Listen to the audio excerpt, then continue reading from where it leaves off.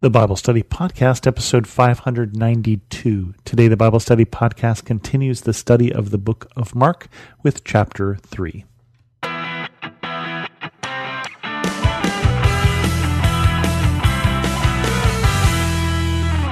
Welcome to the Bible Study Podcast. I'm your host, Chris Christensen. We continue with chapter 3, and again, Jesus is getting in trouble with the Pharisees. It started in chapter 2, and it's going to be a theme. Jesus heals on the Sabbath. Another time Jesus went into the synagogue, and a man with a shriveled hand was there. Some of them were looking for a reason to accuse Jesus, so they watched him closely to see if he would heal him on the Sabbath. Jesus said to the man with the shriveled hand, "Stand up in front of everyone." Then Jesus asked them, "Which is lawful on the Sabbath, to do good or to do evil, to save life or to kill?" But they remained silent. He looked around at them in anger, and deeply distressed at their stubborn hearts, he said to the man, "Stretch out your hand." He stretched it out, and his hand was completely restored.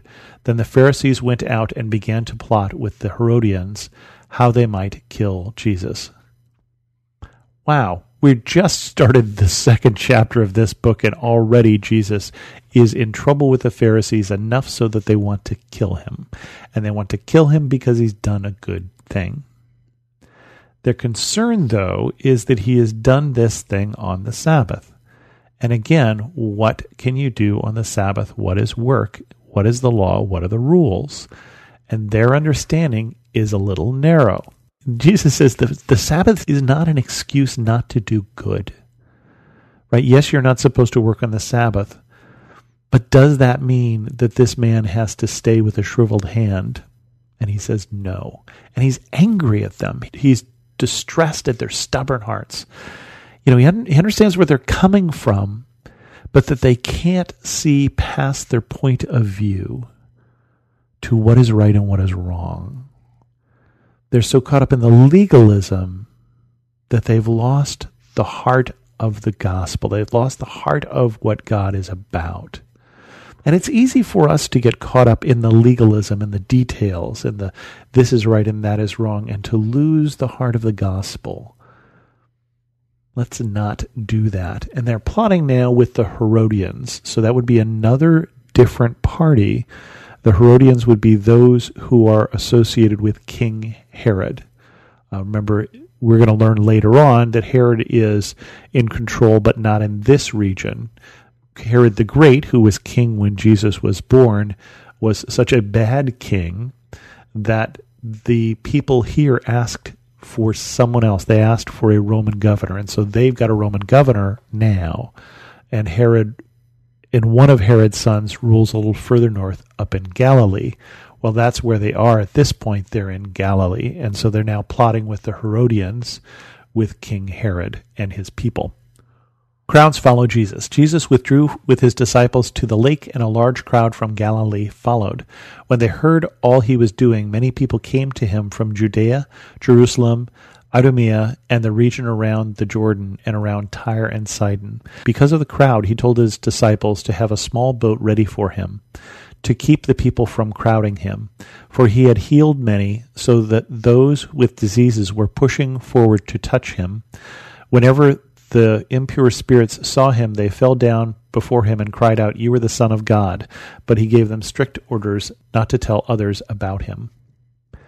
And so Jesus is teaching, and he is teaching from a boat on the shore because people are getting so close, they're crowding him, it's hard to teach.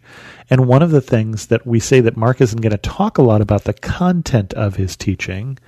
He doesn't have a lot of sermons in here, but he does tell about all the different times that Jesus is teaching, right? He's teaching as people are lowering paralyzed men in front of him from the ceiling. He's teaching as he sees this man with a withered hand. He's teaching here these crowds that have followed him out into the wilderness. Jesus appoints the 12. Jesus went up on a mountainside and called to him those he wanted, and they came to him. He appointed 12 that they might be with him, and that he might send them out to preach, and to have authority to drive out demons. These are the 12 he appointed: Simon, to whom he gave the name Peter, James the son of Zebedee and his brother John. To them he gave the name Boanerges, which means sons of thunder, Andrew, Philip, Bartholomew, Matthew, Thomas, James son of Alphaeus, Thaddeus, Simon the Zealot, and Judas Iscariot, who betrayed him. And so he calls these 12, and you'll notice he calls them so that he might send them out. They're not just called to listen, they're called to be sent. And to be sent in Greek is apostolos. That's where we get the word apostle. These 12 apostles are those who are sent out. And again, we have that message like we did with Peter's mother-in-law is healed to serve. Peter and Andrew, James and John are called to fish for men. They're called to serve. And again, he appoints these people. He brings them close with the intention of sending them out, that they're being called into ministry. And they're being given authority, including authority to drive out demons, authority over the things that Jesus has authority over. And remember how weird it was. Remember how unusual it was when people saw that Jesus had this authority. So now there are going to be 13 people here to start, more later, who will have this authority. This is going to change things. Jesus accused by his family and by teachers of the law. Then Jesus entered a house, and again a crowd gathered, so that he and his disciples were not even able to eat. When his family heard about this, they went to take charge of him, for they said, "He is out of his mind." And the teachers of the law who came down from Jerusalem said, "He is possessed by Beelzebub. By the prince of demons he is driving out demons." So Jesus called them over to him and began to speak to them in parables.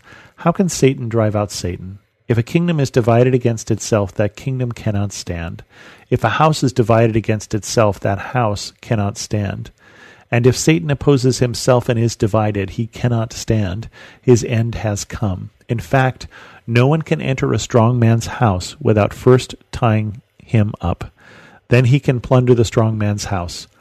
Truly I tell you, people can be forgiven all their sins and every slander they utter. But whoever blasphemes against the Holy Spirit will never be forgiven. They are guilty of an eternal sin." He said this because they were saying he has an impure spirit.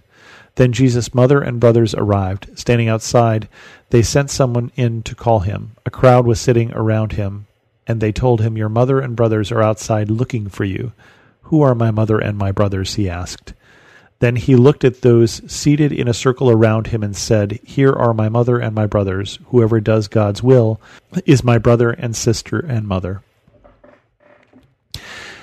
Now we have to look at things from Jesus' family's point of view. Jesus' mother, Mary, saw all of these miraculous things that happened when Jesus was born, but that's probably 30 years ago. And remembers that time when he got separated from the family and was found teaching in the temple when he was 12, but that's probably 18 years ago. Probably between now and then he's just been doing carpentry. And then he goes off and gets baptized by John, and suddenly he's a teacher and he's healing and he is casting out demons, and they don't know who this guy is. I mean, they know who he is, but this is different. Something has happened that has changed the way he is behaving. It doesn't mean he wasn't religious before. It doesn't mean that he wasn't... But he hasn't been doing this, so they don't know what to do with him. And so they come to take him home, which doesn't work. But I get where they're coming from. If you thought you knew him at this point, and you might misunderstand what's going on here. Now, one of his brothers, James the elder, will become one of the leaders in the early church, but not until after Jesus' death and ascension. Not until after Jesus' death and resurrection. So his mothers and his brothers will come around, but at first they don't know what to do with him. This is just not the Jesus we know. It's hard. We sometimes, I think, want to keep God in a box too. We want to have God be the way that we always understood God to be.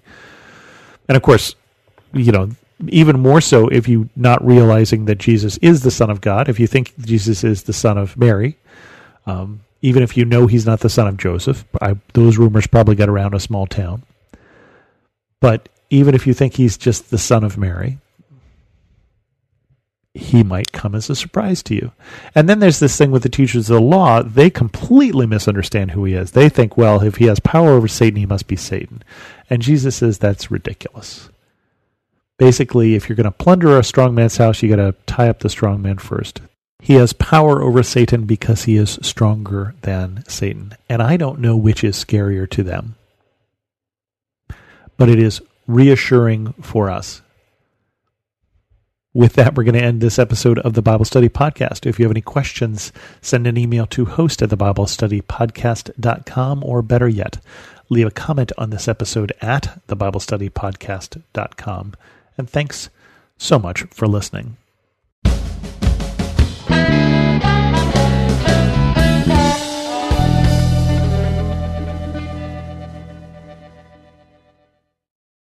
Do you ever hear sayings make their way through the culture and the church that seem nice in theory, but are actually theologically problematic? My name is Shara Donahue, and I'm the host of The Bible Never Said That, a podcast where we examine these popular sayings under the lens of biblical truth. We cover sayings like, God won't give you more than you can handle, time heals all wounds, and follow your heart. We also spend time exploring how people use Bible verses out of context. If you want to grow in discernment and truth, join us and subscribe at lifeaudio.com.